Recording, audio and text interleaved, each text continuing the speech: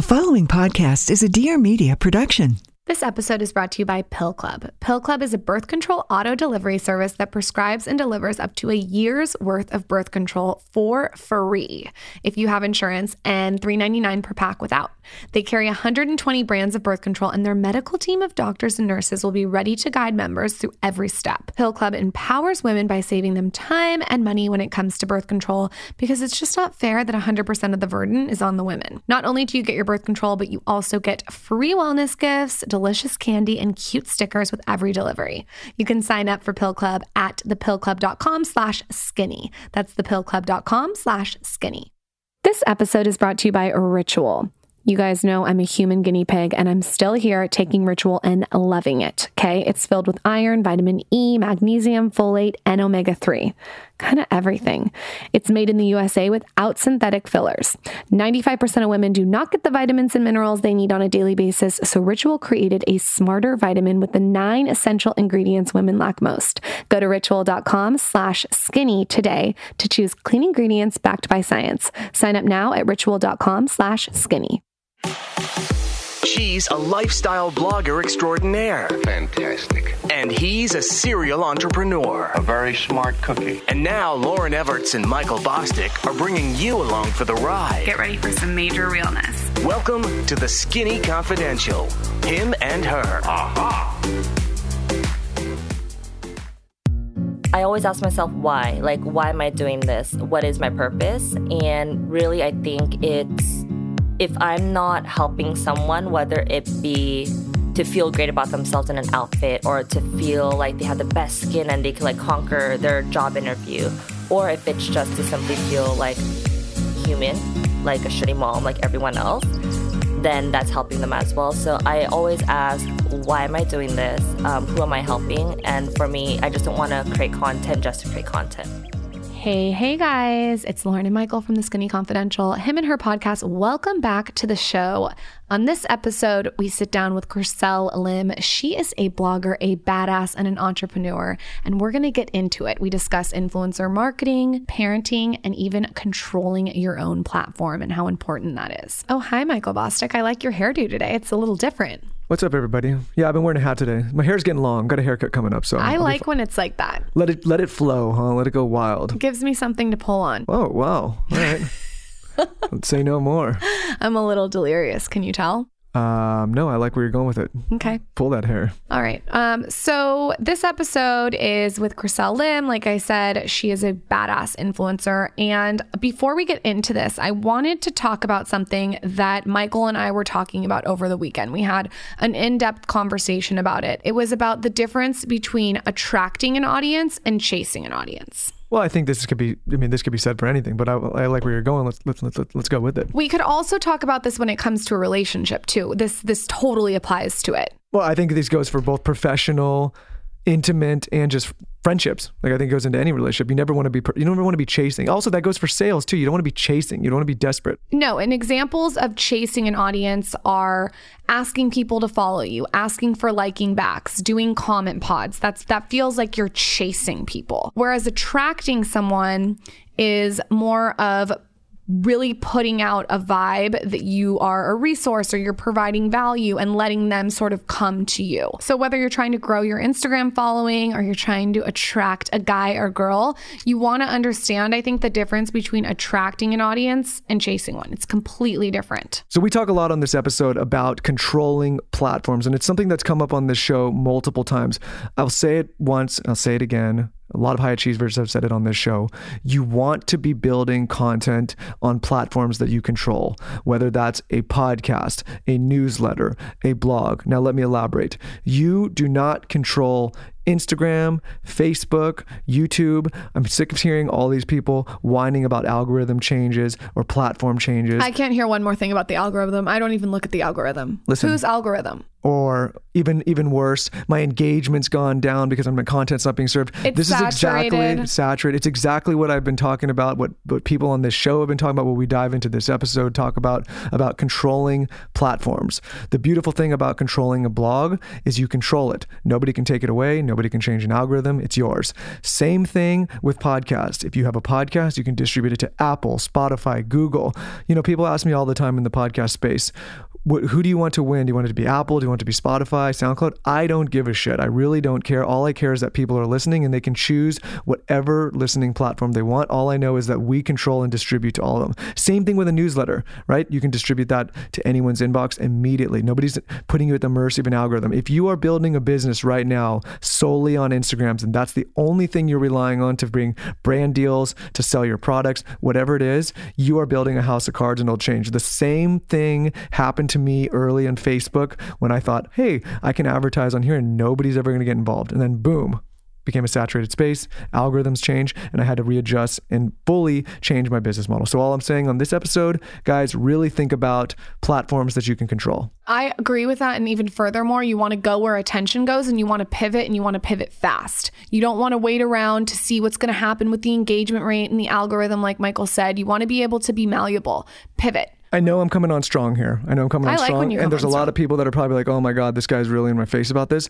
But it's because I want everyone to be very, very aware about building on platforms they can control, because if not, you're at the mercy of algorithms and platform change and your business can get disrupted. I agree. And just on that note, Chriselle Lim is a really, really good example of someone who knows that she needs to be able to control her own platforms. And she also has a clothing line that she just launched too, which is pretty major. She's built a really strong brand. She's an example of someone who's built a house of brick, not a house of straw. With that, let's welcome Chriselle Lim to the show. Chriselle is a lifestyle and beauty blogger. She's a digital influencer. She's a mom and the founder of the Chriselle Factor. She also has a team, guys, and I had to pick her brain about that. With that, let's welcome Chriselle to the Skinny Confidential, him and her show. It has been a solid month since I've had one sip of coffee. And let me tell you why this has been possible for me. A little company called Four Sigmatic. Never thought I could wean myself off coffee, but I did. Americans drink a ton of coffee. Chances that if you're listening to this podcast, you're a big coffee drinker, because 64% of Americans drink coffee. Not surprising data there. I was one of them. I'll probably go back at some point, but right now I don't need it. What was surprising to me is that Americans are not the biggest coffee drinkers in the world. Data shows that Finland are the biggest coffee drinkers. And data also shows that Finland is supposedly the happiest country in the world. Not sure where that data comes from, but it's there. Coffee, happiness, correlation. Looks like it.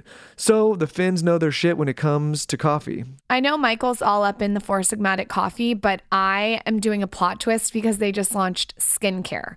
I've talked about this superfood serum on the podcast before, but it is life-changing. I first started trying it when we were in Finland with Four Sigmatic, and basically it's this serum that you can also eat, which is so crazy, guys. It's edible, but it deeply, deeply hydrates your skin. Like, you're going to feel really, really smooth. I like to put it on at night, and there's essential fatty acids in it from avocado oil. They have like an olive fruit oil in it, and it just balances your natural oils. You can just really tell that your skin is like maintaining that youthful elasticity, which we all want. So yes, get the coffee, Michael. I agree with you. The coffee's a must, but also while you're at it, drop some serum into your cart, okay? And this is a good product to use to start your husband on or your boyfriend. And then to top it off, get him a nice mushroom coffee as well. Guys, I'm telling you, you can't go wrong with this stuff. It's very affordable, very effective. Mushrooms are some of the best superfoods on the planet. And guys, we have, just as always, a special offer for you guys to get an even better deal on Four Sigmatic products. Go to foursigmatic.com/skinny and enter promo code SKINNY for 15% off your entire order. Again, that's foursigmatic.com/skinny and promo code SKINNY for 15% off your entire order. And for those of you skeptics out there, check out some of our episodes with Taro. He's been on this show multiple times, and he's the best. This is the Skinny Confidential, him and her. Get my good side. Good thing I didn't roll up in my pajamas. Chriselle. Hi. Hi. I'm so excited to be here. We're so excited to have you. I have something very serious to ask you. Okay, go for it. I have a pimple right now. Mm-hmm. What's your cure? Okay, so I'm going to give you a home remedy, but you have to look on my mom's Instagram. Oh, Mm-hmm. Oh, that's going deep. I love it. I love your mom's Instagram already. Her Instagram is Oma Lim. Oma means mom in Korean. and she makes these homemade lemon soju pads. Soju is a Korean, like a rice alcohol. So she soaks it in and ferments it. So you probably can't use it now. I should have brought a pair because I actually have like a full jar in my fridge. And you just apply the soaked lemon soju toner pad onto your skin on that pimple, and it will immediately disappear within probably 24, 48 hours. I'm going to your mom's Instagram right after that. I think I might go to the mom's Instagram. Michael loves skincare. I do have to say, you have some of the most beautiful skin I've ever seen in here. Oh, thank you. It looks like you stay out of the sun. I try my best. I am kind of that typical Asian mom where I like see the sun and I like put my hat over and like cover myself up, as ridiculous as I look. I try to do that for my skin. I love it. I hate the sun. Never in it. Okay, so I want you to take us back to when you were first inspired to start creating content. What did that time look like? Give us all the nitty gritty. So it was back in 2010 when I first started my YouTube channel. And it was just out of my college dorm room. Actually, yeah, it was my college dorm room. And I actually met Michelle Phan. Did you follow Michelle Phan back in the day? Yeah. So I met her and we just hit it off. And she was like, I make YouTube videos. I'm like, what's that? And she showed me. And then I researched if anyone was doing fashion videos, and no one was doing it at the time. So I asked Michelle to help me make my first fashion video. And it was literally just like me and her with the camera. And then she taught me how to edit on like the MacBook Pro. It was like really just the basic editing. And then I uploaded my first video out of my dorm room. What kind of video did that look like? It was... Like, how was the light? Does it still exist? It does. It does. I've been wanting to go back and just delete all of my old videos because it's so embarrassing. You got to keep it. It shows how much you've evolved. I know, but everyone's like, don't do it. Because I have like really embarrassing videos. Like I dressed up as Harry Potter to do a tutorial on like how to be like Harry Potter inspired fashion. I did a Nicki Minaj DIY Halloween costume. So that's how it all started. And they were dying over that content because there was really no one teaching them how to like do it out of your own home. And it was really interesting. So my very first video was how to tie a scarf. And that just kind of went viral overnight. And that's when I was like, oh, wow, there's something here. Like people are wanting this content. So I just kept making videos, and I realized that making videos, especially when you're doing it by yourself, like it's just hard to edit videos and film them and dish out so many videos. So I started my blog in conjunction to that, and that was in 2010. I can see why that went viral. I have to be honest, I've actually looked up YouTube how to tie a scarf because I couldn't figure it out. I didn't know what to do. I didn't know how to flip it over. Might have been one of your early viewers. Who knows? You never know. So how has the digital space evolved since you started? It's evolved so much. I think when I first started, and especially the crop of girls that started around the same time, they did it for fun. Like we never thought it could become a business, and it was just a passion project. And now that the space has evolved so much and there's obviously lots of opportunities with brands and such, I also feel like, you know, people start sometimes for the wrong reason, which is just to make money. There's nothing wrong with that, but I think you really have to have the core and the love for creating content because, as you guys know, it takes a lot of time and hard work, and you can't just dish out like just shitty content. I always say when people email me and they say, hey, Lauren, I'm going to start a blog. How do I make money? Mm-hmm. I have like a whole written thing that says you need to completely refine your intention of why you're doing this, because it's not a get rich quick scheme. I mean, I didn't make a dime for 3 years and I was doing it 7 days a week. We were talking about Dear Media when you came in kind of off the record, and when we talk to people that want to do a podcast and their first question is, okay, I need to do this, but how do I make money? And I'm like, listen, the first question is to be, how do I build a great show to acquire a great audience? Yeah. Because if you don't do that, then nobody's going to give you any money. And if you do the first thing, then everybody's going to try to give you money. And then your problem becomes, what do you say yes to? What do you say no to? I always say the why has to be bigger than the what. So if the reason is like, I want to make money, then your why isn't strong enough. So yeah, I always tell girls too, like, you have to really just love it. You have to love creating content for people. You have to have a specific message. And also going back to the question that you guys asked about, like, how has it evolved?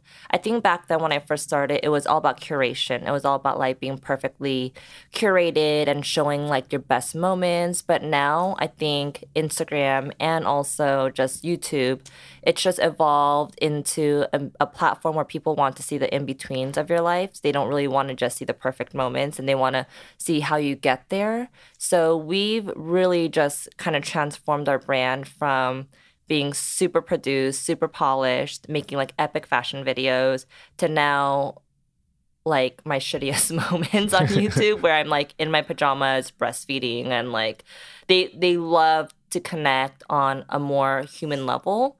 So I think just in general with media, I think they want more realness. What are some of those in-between moments besides breastfeeding, which I love? What is there moments that you have really seen that have resonated with your audience that are maybe, you said shitty moments? What are those? Yeah, so I found out that I was pregnant with my first. I actually had a miscarriage before, but I didn't tell anyone. But then as we were filming my pregnancy announcement, I naturally just started talking about my miscarriage, and I just started crying, and it was not planned at all. It was just something that was on my heart, and I felt like I needed to talk to my followers about it and just get it out of my system for myself. And I was so nervous about putting that message out there about miscarriage because it's just a taboo topic. And the flood of just comments and messages of other women going through the same thing. I mean, there were women that were like, I've had 3 miscarriages and I haven't told anyone. Like, this is my first time coming out with it. Thank you so much for sharing that with me. So I think just being very vulnerable and real with people, they love that, and they're able to really connect, especially the people that have gone through similar situations. So that's one example. Another example is just yesterday, I felt really shitty about myself because I worked all day and I didn't see my daughter at all, my 6-month-old. So I just filmed an IGTV just talking about how shitty I felt and how I have this whole mom guilt. And so many women were like, thank you for making this. I felt the same way today. And this like made me feel better. So I think just sharing those vulnerable moments, for me, that's me being a true influencer, because then I'm actually able to help and influence women to feel better about themselves. And it's not just only about how to look pretty. Although that is important and that's part of my brand, I think having that deeper connection is really, really important for me. It's a human connection. Mm-hmm. It humanizes you, right? A lot of the other stuff can sometimes feel unattainable, right? Yeah. And so when you feel that way, there's going to be resentment that builds up. But when you can connect with an influencer or a person, anybody that can connect with you on a human level and make you feel heard, then of course you're going to get people to rally around you. Yeah. And I always, for me as an influencer, since I've been doing this for over 10 years now, I always ask myself why. Like, why am I doing this? What is my purpose? And really, I think it's, if I'm not helping someone, whether it be to feel great about themselves in an outfit, or to feel like they have the best skin and they could like conquer their job interview, or if it's just to simply feel like human, like a shitty mom, like everyone else, then that's helping them as well. So I always ask, why am I doing this? Who am I helping? And for me, I just don't want to create content just to create content. Have you ever read that book, Start With Why, by No, Simon Sinek? I haven't. You're basically saying exactly what the book points out. It's like figuring out your why and your purpose before you dive into anything else in the business. And it's like, it's funny, if you haven't read it, you should, because you'll read it like, oh my God, you're literally saying the exact same thing that this guy has theorized. But it's important. It's a good book. He's a big reader. He'll be recommending books, I'm sure. Oh, amazing. Like every second. Can you elaborate on the mom guilt? Because I'm not a mom, but I can imagine how you're so busy. I mean, you're running a business, you've got a husband. What does the mom guilt feel like and look like?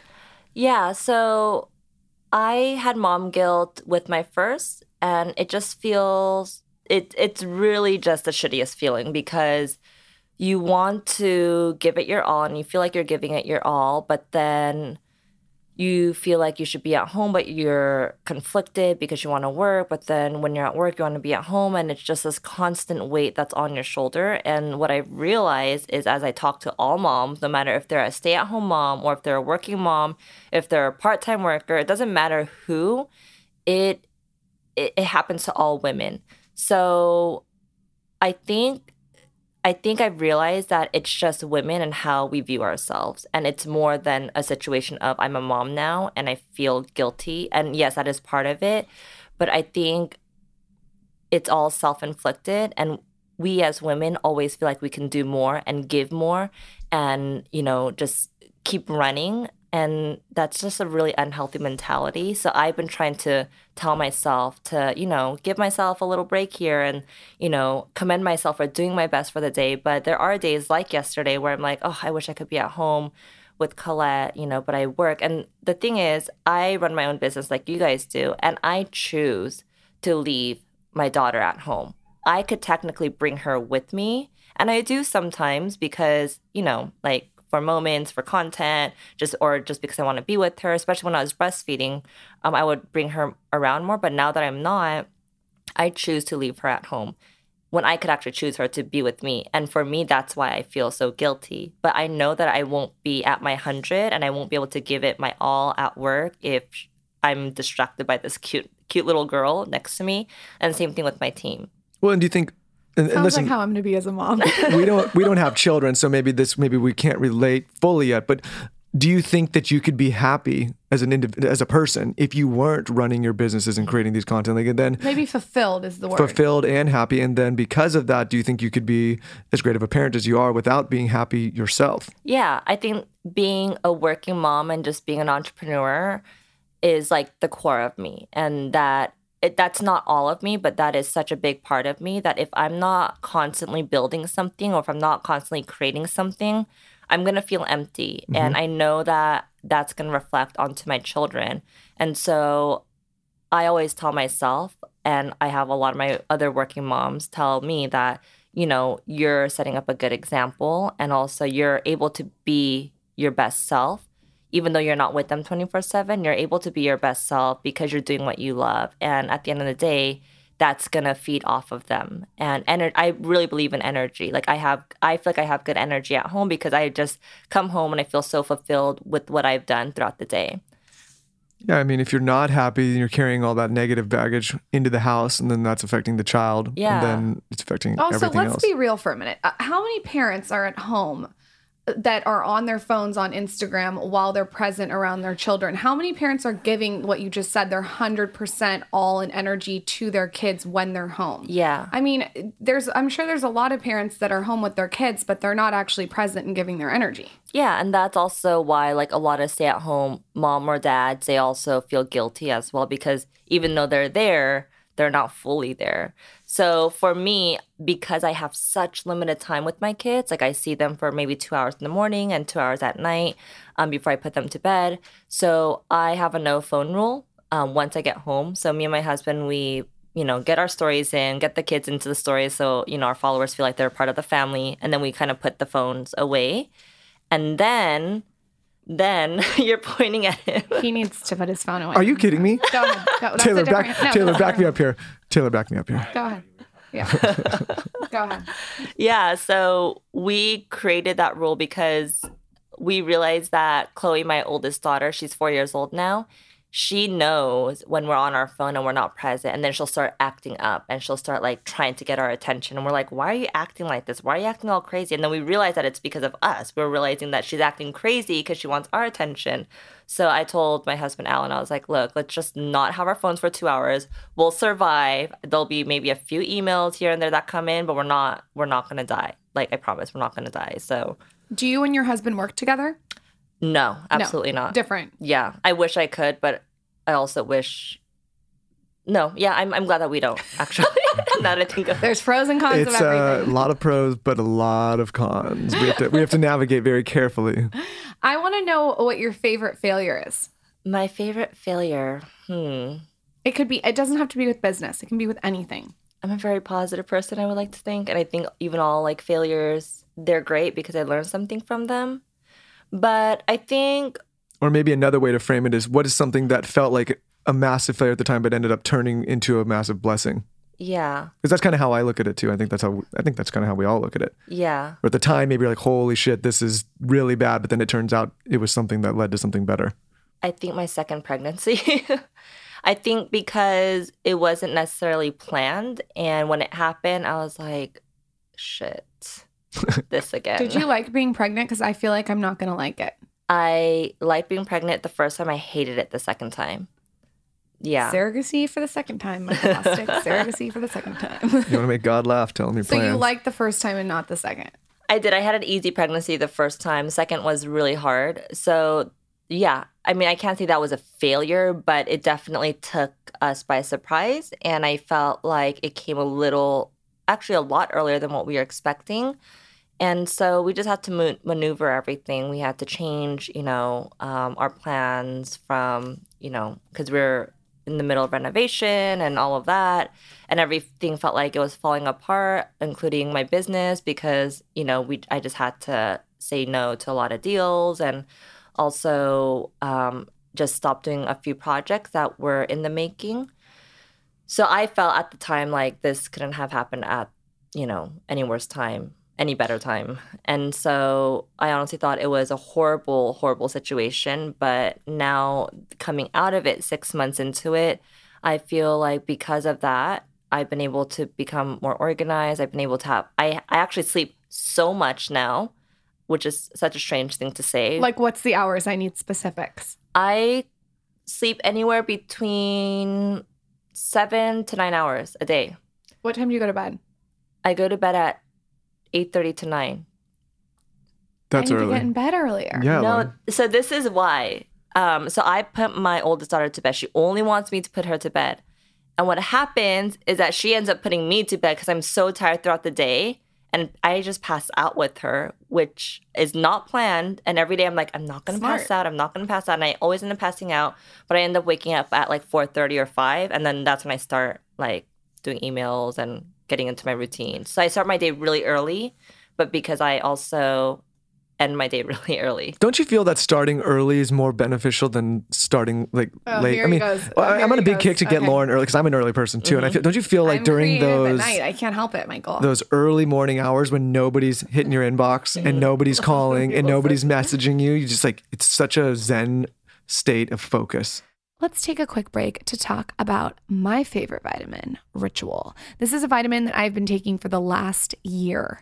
I love it so much that I spoke with the founder of Ritual recently. We spoke at their cute store on Melrose, and she got into each ingredient. It was so cool to hear that she had sourced the folate from Italy, that the irons from Utah, the D3s from UK. Just every ingredient was handpicked and really, really researched. It made me feel so good about taking this vitamin. She asked me how I take it, and you guys know that it's by my tongue scraper and my toothbrush. I like to keep everything seamless and optimized in my life, so I want it to be efficient. This is great because I brush my teeth, I scrape my tongue, I take my Ritual. It has peppermint essential oil in it, so it gives you like this minty vibe in your mouth, as opposed to having that nasty rat, fishy, chalky taste that other vitamins give you. Some standout stars in Ritual are omega-3, vitamin B12, love this for energy, vitamin D3, amazing because I'm low on this. I'm sure a lot of you guys are too, especially if you stay out of the sun. It also has magnesium, which gets things going, if you know what I mean. Folate, iron, vitamin E, vitamin K2. Can it get much better? Anyway, we're all so worried about, our kale salads, our green smoothies, but we're probably not getting all the essential nutrients from that. So just taking our Ritual in the morning is really, really going to help, especially because it's so obsessively researched. If you're psycho like me, you should also know that Ritual is vegan-friendly, sugar-free, non-GMO, gluten-free, and allergen-free, which we love. It's a subscription service, so you don't have to think about it, okay? It's delivered straight to your door. Better health doesn't happen overnight, and right now Ritual is offering all Skinny Confidential listeners 10% off during your first 3 months. Fill in the gaps in your diet with Essential for Women, a small step that helps support a healthy foundation for your body. Visit ritual.com/skinny to start your Ritual today. That's 10% off during your first 3 months at ritual.com/skinny. I'm telling you guys, keep this next to your copper tongue scraper. I'm with both of you guys because I used to be such a night owl before kids. That's when my creative juices started coming in. So I wouldn't sleep until like 2 or 3 a.m. because I would get all my work done and get all my ideas. I think people are wired differently. But I have to say, now I'm a morning person because I know no matter what, the girls are going to wake up at 6:30 on the dot. You have no choice. I have no choice. And I become a morning person. I got an anchor baby, you learn. That's Maybe you guys should just have a baby. And then she'll get on my sleep schedule. Yep. Can you walk us through your morning routine if you have one? Yes. I'm very specific about the way I wake up. If Michael doesn't wake me up like a cat, it's like downhill. He can't up my cortisol in the morning. So I want to know if you have any non-negotiables in the morning. I do, which is skincare. It's obviously has cut down a lot just due to the girls. Like the morning time is my most insane busiest time because I have to get 2 girls ready and out the door. So it's just like chaos. That's why I do wake up earlier so I could have my peace and silence and do my skincare. But I always wake up, pat my face with cold water, just like really cold water. And then I go into usually like at nighttime it's like 10, 12 steps. But I think in the morning I've condensed it down to like 6 to 7 products. You have to walk us through that. Okay, so in the morning, water. So I don't wash my face with any cleanser because I think you're sleeping still with a lot of great products from the night before. I so agree with you on that. Mm-hmm. And then cleanser also kind of strips all the good oils. So I don't cleanse in the morning. I only cleanse at night. And then I go into a toner. I usually just use like the SK2 toner that I've been using for years. And then from there, I'll go into... Actually, no, sorry, back up. Before that, if my face is puffy, especially when I'm traveling, because I puff up so much when I travel, I hold a lot of water weight on my face. I always have cold spoons in my fridge. Like, I always just keep cold spoons in my fridge. And then I'll just get one and I'll just, like, roll around my face to, like, depuff. And then I will go into my toner, my essence, serum, moisturizer. I do a very light daytime oil. I also have an eye cream, morning eye balm just for the morning time. And that's it. I mean, it sounds like a lot, but I could do it within like 3 minutes. No. That's not a lot. Michael has an 8-step routine. Oh my so gosh. he's like taking Wow. notes. Maybe not an 8, but like It's an 8. 4 or 5. I did pick up a tip though to not cleanse in the morning and do it at night. Yeah, Yeah. makes sense, right? Yeah, it makes sense when you hear it. Well, you Michael have great does have a skin. Well, you know what it is I get to talk to people like you that are experts and we get to talk to doctors. And so like I would have to be a real moron not to pick up something, you know. But before, if you met me like maybe a year and a half ago, I just looked like shit. Just terrible. Just falling off my face. My husband just like literally last month after being with him for like 10 plus years, just started skincare. I'm like, come on, like now you're starting it? We just didn't know. Nobody told us. Like it wasn't like when we were going, you know, I think a lot of women have the benefit of mothers maybe teaching them about skincare. But I didn't have any of that. Hold on. This is a public service announcement. If you're in your bathroom doing your makeup right now, turn it up. All your boyfriends and husbands should be doing a skincare routine. If they want to look the way they look right now, you need to be preventative about this beauty. Guys, you got to do at least a 3-step. Well, what I would say is once I learned, like you just said, that you have a lot of steps, but it's like 3 minutes. It's not as long as people. It doesn't really take that. It's just like shaving or putting hair gel in or brushing your teeth. It's not that difficult. It's so easy. Yeah. You just like, you know, it literally takes 3 minutes. Who is someone who's your mentor but doesn't know they're your mentor? Oh, Sheryl Sandberg.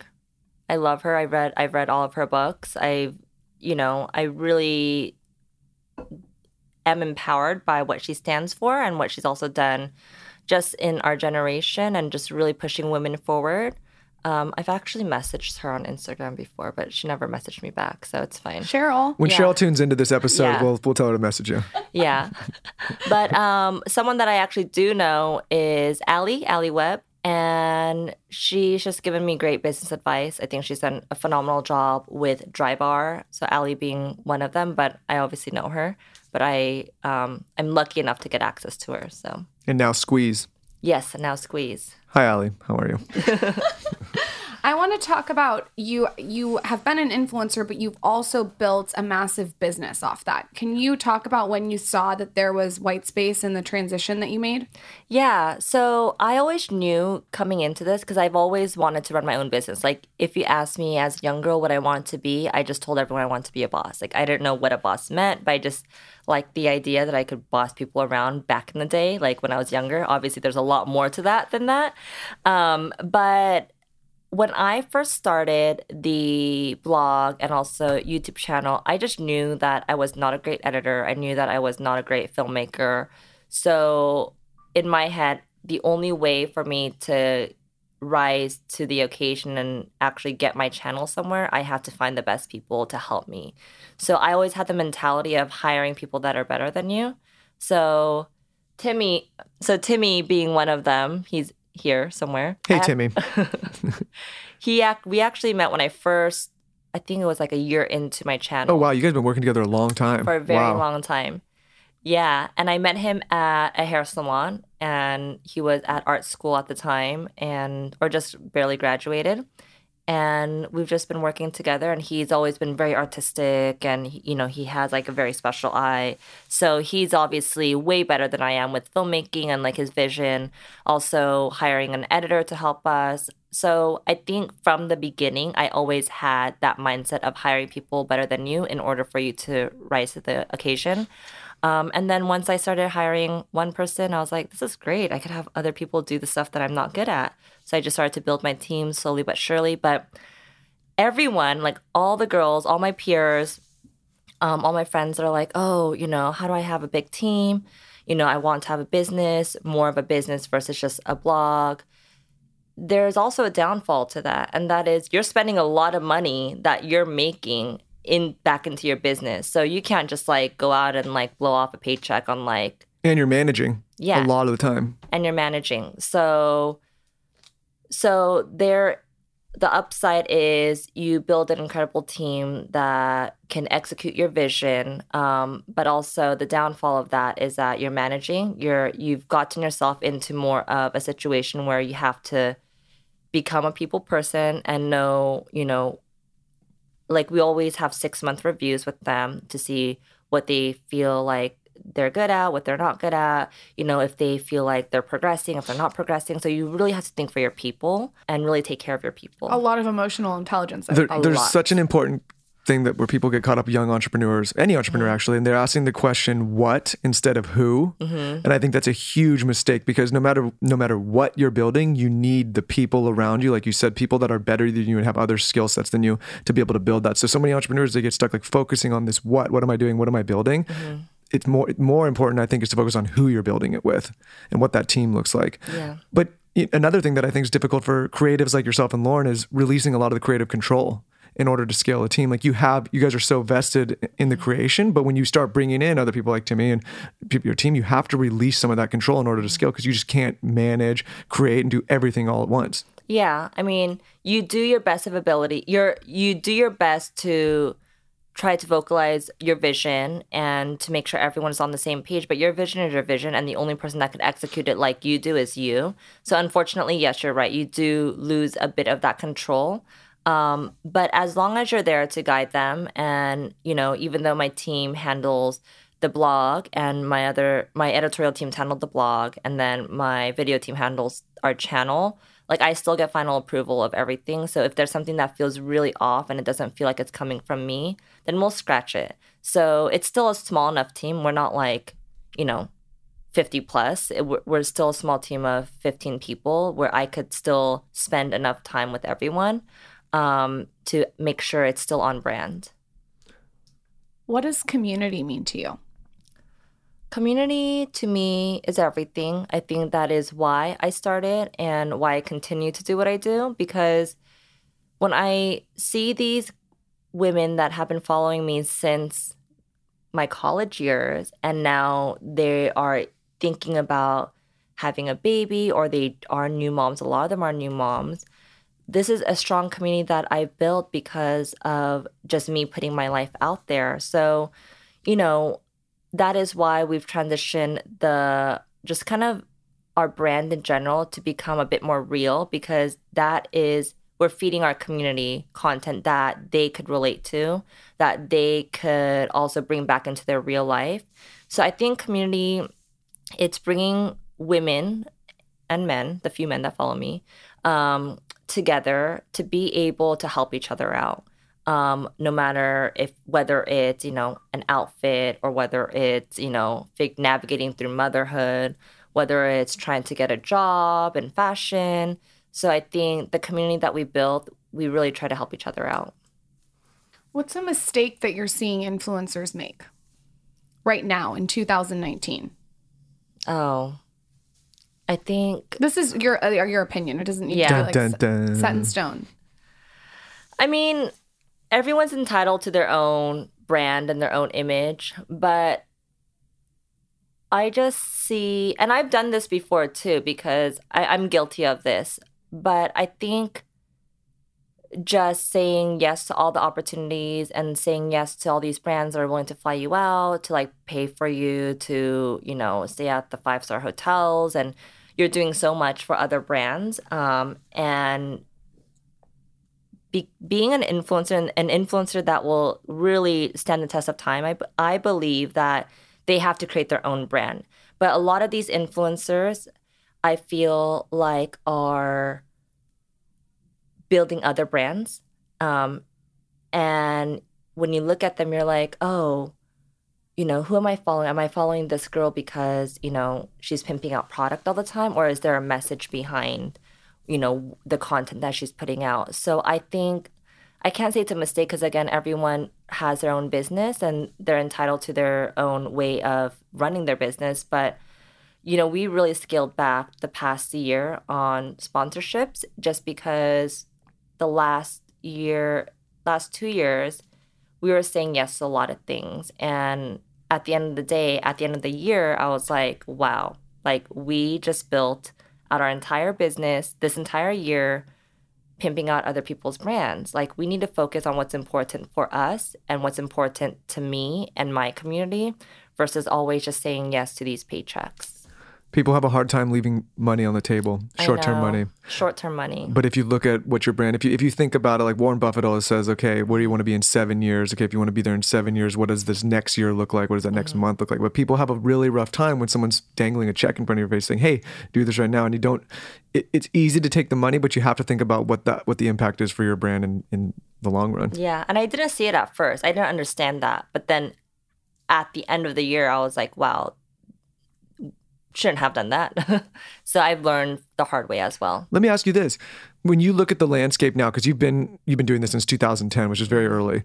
When you think about young creators jumping in the space, if you were advising somebody that wants to start building a brand online, it doesn't matter what medium, podcast, YouTube, where do you see opportunity for them to jump in and start establishing audience? Because it's a lot more difficult, I think, than when you and Lauren started 10 years ago. Mm-hmm.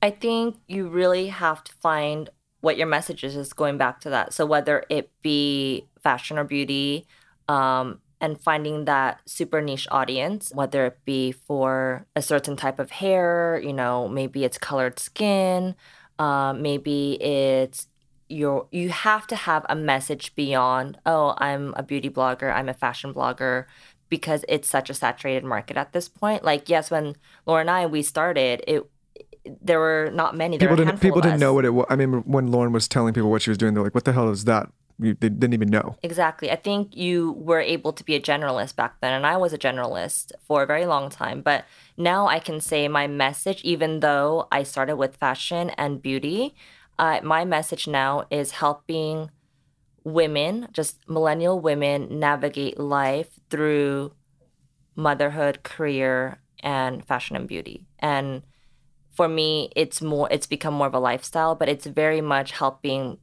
girls navigate through these specific moments of their life, such as motherhood. And of course, there's all this other stuff on the side that we do, but that is like my core message. So finding what your core message is, whether it's like you're in college and you love fashion. So how do you do fashion on a budget, right? For the college girl. So you just have to narrow it down to something so specific and find a really engaged audience. Because I think also when we started, it was all about the numbers. People were just trying to like get as many followers. But now it's more about engagement. Brands are looking at engagement more than how many followers you have. I so agree with you. Mm-hmm. I always say that if I were to start out in 2019, I would have an Instagram handle called like that Kohl's girl, and everything on the Instagram would just be Kohl's. Like it would be everything Kohl's and how to shop on a budget under $100. And I would completely know who I was talking to. And this is just an example. Maybe it wouldn't be Kohl's, maybe it'd be Macy's or whatever. And I would just really hone in on that. And the long-term goal would be to work with that brand and then eventually develop my own brand in partnership with them. Like you have to be so laser focused on what you're doing now and find that niche. And it is cliche to say, but it's true. It's so true. Yeah. It really is. We always say in the podcast space too, is like, there's a lot of people jumping in. Obviously we got started early on, but you may have a big platform, but what is the point of differentiation? What is that niche topic that you can start covering in the beginning? And it's okay over time to start expanding into other things, but in the beginning, in order to capture and engage an audience and compete with shows like, maybe like ours that are built 200 episodes, pick that point of differentiation so you can say, okay, this is what I'm specifically getting by going to this show. It's important. You can't just talk to a mic, in my opinion. No, I think whenever people say it's saturated, I always say platforms are not necessarily saturated in terms of like the platform. It's saturated in terms of the way that you can produce content. Like if it's jumping in as I'm another fashion blogger, that's very difficult. Lifestyle blogger, difficult. But if you can talk about something very, very specific, there's no saturation there because it's specific to you. Well, it's like with Netflix. Like obviously there's thousands and thousands of television shows, but when Breaking Bad came out, it was such a different, I don't know if you've seen this show. You got to watch it. I don't think that came out on Netflix, honey, but it is a great show. It came out and it like blew everyone out of the water. Totally. And if you can do something like that, I think it's super powerful. What are 3 tips for scaling a YouTube channel successfully? I think, again, the just platform has changed so much. Back then on YouTube, we were like featured on the front page of youtube.com just because like they wanted to promote individual creators, which was awesome. And that's kind of how I built my business on YouTube. But it's so different now, right? It's a different beast. I think now you have to have a 360 business, not just a YouTube business. You can't just wake up and be like, I want to create YouTube content and become a YouTuber and make millions of dollars from that. Just because, again, it's just really hard to do with just the algorithm now. And so I think you just have the name of the game is just have a business that encompasses kind of everything. So we have a blog, we have the YouTube channel, we have the Instagram, you guys have the podcast. So I think when people want to create a brand, they could find you in different areas. So if they want to see, let's say this chat live, then they can go to the YouTube channel and see it. But I think it's really hard now just to create just a YouTube channel. So I think the question should more be about how do we create a business that will also help you grow a YouTube channel? Because even for us, we're struggling to get more subscribers. It's not like what it used to be. Well, it's smart too, because then you're not completely platform dependent. Mm-hmm. Like there's a lot of exposure for people who have only built their brand on Instagram and have no YouTube, no podcast, no blog, no other channels. Because like you said, when these platforms become very algorithmic based and pay to play platforms, which we've seen start to happen on platforms like Facebook and Instagram, then you're like, oh shit, I'm not getting the same reach, I'm not getting the same engagement, and I don't have anything else to protect me. Like I still think email newsletters are extremely important. People don't put a lot of, but it's a platform you control. I'm subscribed to the Chriselle Factor. Oh my God. See? I love your newsletter. Thank you. And I got to call that out. And I wish I called this out earlier in the show. Your newsletter is awesome. It provides value. I'm always clicking it. It's not salesy. Just really, you should tell my audience to subscribe because it is a really great newsletter. All right, please subscribe to the Factor Fam. That's our newsletter. Okay. But you see, you control that. Like you don't have to worry about any algorithms there like that. People their open rates may go down, but you still control that. You control your blog. You control, like the podcast, we control like whether it's pushed to Apple, iTunes, Spotify. It doesn't matter. We're not platform dependent. And I think it's so important for creators to understand by building on multiple platforms, you eliminate a lot of that exposure. Yeah. And I think that's going back to the conversation of community, because if you are dependent on Instagram to make your business off of Instagram, do you guys remember that day that Instagram broke and like no one was able to use Instagram? Yeah, Lauren was having a full meltdown. Well, who wasn't? I mean, everyone was. I didn't know what to do with my hands. I was like... Well, that's an example. Like we have no control over that. And what if like Instagram just decided like they're never going to bring it back up? Then if your business is just on Instagram, you're screwed. Like, you don't have a business. So I'm always a believer on don't be dependent on outside resources that you cannot control. So we have the emailer. It's important to have a blog, even though a blog isn't, what it used to be. It doesn't get it's not the number one moneymaker for us anymore. And I think a lot of bloggers are also feeling this as well. But you control that. You own that. That content you could push out anytime. So I think it's really important that influencers, in order to build a brand, you have to have your own, something that you control and not have someone else own it.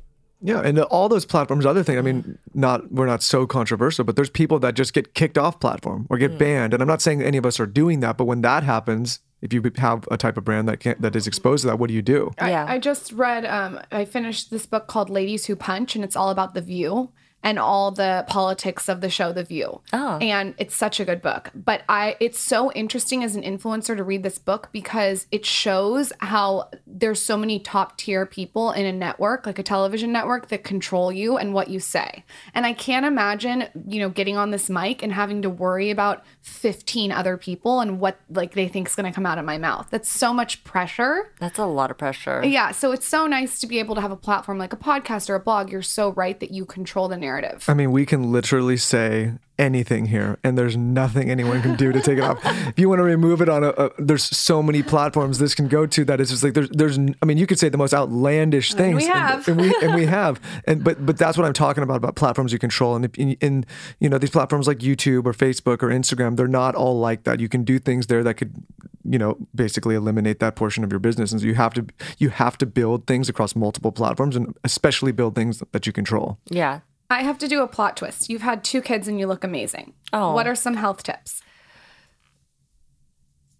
Just have kids and you'll be so stressed out that you're just going to lose the weight. Maybe I'll have kids now, Michael. Maybe. No. I mean, that's actually kind of true because after having 2 kids, you literally have to figure out how you're going to have time to feed yourself. And that's actually been every day I'm like, okay, I forgot to eat because I just fed my kids and I have to run to the next thing. So I'll just grab a coffee instead. So unhealthy. I know it's not a health tip, but I do have to become healthier. But luckily through breastfeeding and just being crazy busy, I've been able to kind of shut off the baby weight. But there are other parts that you don't see that are quite flabby that I really need to work on just because it's just, I don't see the flab. After knowing what you and your husband know now, after 2, what advice would you have for Lauren and I? What are we in for? Because we were talking a little offline. I don't know if you're ever ready, but what should we be aware of? Because we're kind of going into this blind. Well, right after you give birth, it's not pretty. No one's pretty after giving birth. Even though you see that on Instagram, for me, I was literally my worst self. So for the men out there that are listening, you just have to be prepared to see your significant other as their worst self and still love them. Physically and emotionally and mentally. I'm more scared about the mental part of it. Mental is kind of crazy. We're very hormonal still after giving birth. The amount of times I lashed out on Alan for no reason. And I thought I was being so sane and he was being crazy, but no, it was the complete opposite. Lauren, Taylor, pull that clip, save it so that when this happens, I can have it on repeat on my phone so I can play it. Taylor, do not fuck that up. Pull that clip. I'm going to save that. Lauren. I'm going to save that just in case when we're going. I don't know how it can get worse than me on my period, but I guess it can. Oh my God. Okay. So I just got to be, so what advice would you have for me? I just got to be... You have to really be kind, patient, just tell her how beautiful she is, even though if she doesn't look beautiful. You just have to fill her up with so much love. You have to be on call if she needs anything because she's not going to be able to walk afterwards because she just pushed out an 8-pound baby. So you just have to be ready at all times to be there for her. Pretty much. Taylor, pull that clip as well. So I'll have a reminder. No, I'm going to play it. I'll play the first one. Then Imagine she can play pushing an 8-pound baby out of your penis hole. I'm not pretend. Listen, any man out there that tries to pretend like they can relate to this, I am not. Listen, yeah, I want you to imagine that. Women are. That's how big the hole is. I'm bowing down. right? It's gnarly. Like after giving birth, you will view the woman's body as absolutely something insane because like obviously we all know that we can give birth, but when you actually see it, you're like, Holy shit. whoa. Yeah. Yeah. Hope you're taking notes. What else? I mean, no sleep. I mean, also, not right after giving birth, but I highly recommend couples because I actually just started it. But seeing couples therapy, I'm Asian, so therapy was never a thing that was talked about in our families, and it was actually kind of taboo to actually go to a therapist. So it was really awkward for me at first to like bring it up to Al and be like, oh, we should see a therapist. Not that we have any problems, but if we do have problems in the future, like this will allow us to just, you know, be able to speak our thoughts without like having to worry about hurting each other. And we started seeing one, and it's been one of the greatest things. I think it's important. My mom's half Japanese, some quarter. You probably would never know that. Wow. My grandma's full, and like there was not a lot like those types of conversations or therapy conversations. That was never part of the dialogue growing up. Like it's just not an Asian thing. I don't want to generalize all Asians, but it's just not. I mean, I'm Asian. I could say that. Like it's not common. I can't. I don't know if I can because I'm quarter. I don't know if I have enough Asian. I don't know if I could say it. Your grandma's full Asian. Yeah. She's the cutest. That's so cool. I could kind of see it now. Yeah. My sisters That's who why see you it have more. great skin. Uh-huh. That makes sense. That's the only reason I married him. But no, I mean, it was just like, no talking about it, deal with it. It'll be fine. Sweep it under the rug. Keep going. Yeah. Leave our audience with a beauty product that they need. Something, it could be anything, but a beauty product that has been a ride or die that you're obsessed with, that everyone needs. It's worth the splurge, or maybe it's a drugstore product. Okay. Moisturizer that I've been using for probably a year and a half now since it launched, I believe. I have oily skin, so I love being super moisturized, but if I over moisturize, then I will break out. Like I will have little like acne spots that pop up immediately. So the La Mer Moisturizing Cool Gel, I've always wanted to use La Mer, but their general moisturizer was too thick for me, and I would immediately get clogged pores from it. But their Moisturizing Cool Gel is literally the only moisturizer that I've been using for the past year and a half. And it's so great for oily skin. It's really great for combination skin to still feel really moisturized and hydrated without getting clogged up. You know what's fun is Michael has just discovered my La Mer. And the other day he went into my Cool Gel, opened it up. Is that what that was? Used I like the Cool Gel then got too. Got into bed, didn't realize that La Mer has a distinct smell, so I could smell exactly what he did. She caught me. And then proceeded to leave the top off overnight. Well, I fucked that up. Divorce. That's a sin. It was. I even felt. I was like, okay, that's too if much. I ever see you in my bathroom again, she's getting. The key to marriage is separate bathrooms. She had. Stay out of my La Mer. She's greedy with the La Mer. She won't even share. Yeah, and it's my La Mer. She gives me like the secondary products. I mean, it's not cheap. So, I know. Yeah. He's using it as a moisturizer. We just had. arms. Do you know Georgia Louise? No, I didn't. I don't go that far. Yes, you're like. I came in. You're like using it on your knees. You know what? What are you doing? I haven't, but I bet it'd be good for the tattoos. I bet it would keep them nice. And do you know Georgia Louise? She's amazing. She's a La Mer ambassador. She was just on the show. So maybe you would love her. Georgia, I need some La Mer. No, hook it okay, up. okay. Hook me up. All right. Book, resource, podcast that you recommend to our audience before you go. I know you're a huge podcast listener, so selfishly, I would like to know what you're listening to. I listen to a lot of business podcasts because I just love learning about business and how to build a business. I love How I Built This. It's a great one. And I've listened to probably every episode. Wow. Accidental Creative. Have you guys heard of that one? Never heard of that one. Oh my gosh. I'm downloading it right now. It's the best, especially when you're running a business as a creative and you have like a small team.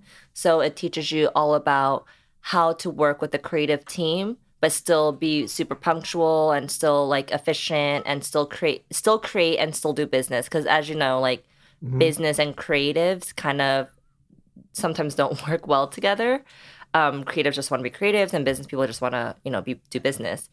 Oh, perfect. Like you guys, right? Yin and yang. Yeah. So you guys should definitely listen to The Accidental Creative. That's another one that I've been listening to like almost every episode. I started listening to you guys, Skinny Confidential. I think you guys have such an amazing dynamic. Thank you. I was like, oh, I should have brought my husband to be on this with us. That would have been fun. We come back. Husband. He's so inappropriate. Oh, which I feel like have you guys heard would all? love. I'm scared of which episodes you've heard because when you talk about inappropriate, like Our last episode was all about dildos. So Yeah, I haven't listened to that one. Yeah, but my maybe husband. I'm going to send you a select list, and we'll start there because we got to be bring careful. your husband on next time. Okay, I will. You guys will have like everyone that meets him. They're always like, oh, when are we going to see him next? I'm like, what about me? We just had Jessica and Cash on as like a husband wife, so it's fun. So come back on. And it gives me a male to talk to. We can hang out. Anytime you want to come back on, we can talk. We can ask his perspective of being married to you too. Okay. Oh gosh. Okay. It's fun. Pimp yourself out. Where can everyone find you? TheChriselleFactor.com, and also Chriselle Lim is my Instagram handle, and YouTube is Chriselle Lim. Thank you so much for taking the time. Thank you. You guys were awesome. Hope this episode with Chriselle brought you guys tons of value. As always, tell me your favorite part of this episode on my latest Instagram at The Skinny Confidential, and we'll slide into your DMs and send you a hot pink pop socket. They're so cute. I have them on my phone. You can add them to your iPad, whatever you want. They're sparkly too. For updates on the podcast, you can always follow us at TSC Podcast or check out tscpodcast.com. This episode is brought to you by Four Sigmatic, one of our favorite companies, one of our favorite sponsors. Four Sigmatic specializes in superfoods, medicinal mushrooms, and adaptogenic herbs, and they make drinking mushrooms and superfoods delicious and easy to do with their mushroom coffees, mushroom superfood blends, and mushroom elixirs. If you're looking for a coffee alternative to switch up your caffeine intake, Four Sigmatic has the blends for you. They're all delicious. Just open a pack and add to hot water. They don't taste like mushrooms, and like always, we have a special offer just for the Him and Her listeners. Go to foursigmatic.com/skinny and enter promo code SKINNY at checkout for 15% off your entire order. This episode is brought to you by Ritual. You guys know I'm a human guinea pig, and I'm still here taking Ritual and loving it, okay? It's filled with iron, vitamin E, magnesium, folate, and omega-3. Kind of everything. It's made in the USA without synthetic fillers. 95% of women do not get the vitamins and minerals they need on a daily basis, so Ritual created a smarter vitamin with the 9 essential ingredients women lack most. Go to ritual.com/skinny today to choose clean ingredients backed by science. Sign up now at ritual.com/skinny.